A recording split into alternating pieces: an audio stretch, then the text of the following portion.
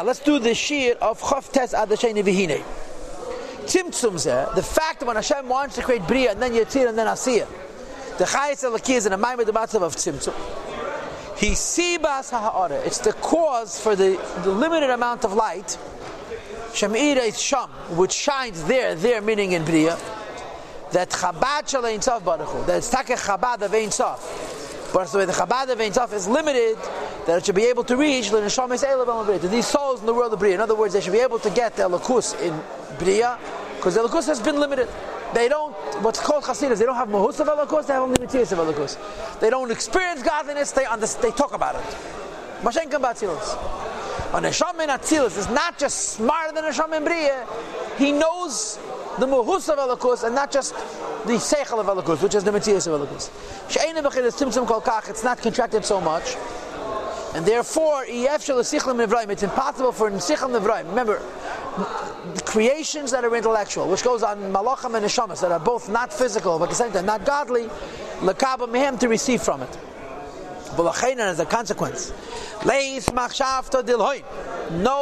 thought, no keli, no tool of a creation of Briyatin Asiyah is capable at all to be tfisa, to hold Sham there, cloud whatsoever. And as a consequence, Atzilus is a home for the big tzaddikim. Yetzirah is a home for Malachim. Bria is a home for tzaddikim. I said at the very beginning of Perek Lamates.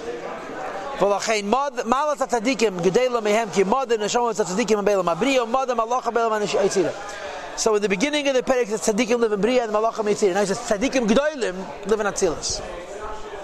You understand?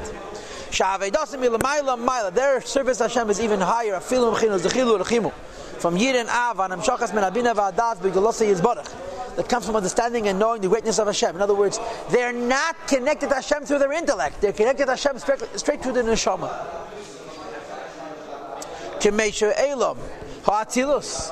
As the world of Atzilus, Hulamayla is higher and even higher from understanding and knowledge of Seichel Nivra to a creation which is as intellectual as it may be, is created and limited. Ella, rather, the Shamas of Atzilus, Avidasam Hoysa, their level, there was Mechinas Merkava Mamashla. In Tzei Baruch Hu, they were a chariot for Ein Sof. And what does it mean, a chariot for Ein Sof? They're nullified in their form to the Eibishter completely. They have no self-identity. Their identity is Elokus. You ever heard Bittul Hayesh? What's Bittul Hayesh? I give Hashem my ego. I'm a person. I give him my will. Bittul Hayesh in Yetzirah means I give Hashem my midas tivim. Bittul Hayesh in B'riyah, I give my midas sichlim. On the Neshama of Atzilus is not Bittul Hayesh, it's Bittul HaMetzias. Bittul B'Metzias. What's Bittul B'Metzias? Not I give myself away to the Eibishter completely. My Metzias is the Eibishter. Okay? V'libot le'lo b'Metzias, to become nullified in their form to Hashem altogether. V'li'kolol be'ediyas barach, to become included in the life of Ein Sof, so that they become Ein Sof mamish. Them and everything that they have, like the Alter Rebbe said in Tanya Perek Chav Gimel, that a Merkava is Kol Yameim and Kol Evereim. The whole Metzias is Getlachkeit. Ayadei Kiyam Mateinu, mitzvahs, that performance Mateinu. Mitzvahs, Al Derech Sha'omeru, as it says in the Chazal, it's a medrash. Ha'aves hein hein Merkava, the Ozwer Merkava, v'haina, this means that we should call Yameim all the days of their lives. And in Perek Chav Gimel he says, Kol Evereim Kulam. This is their avodah. In other words, they're not bottled to the Eibishter, they're one with Elokus. This is Merkava.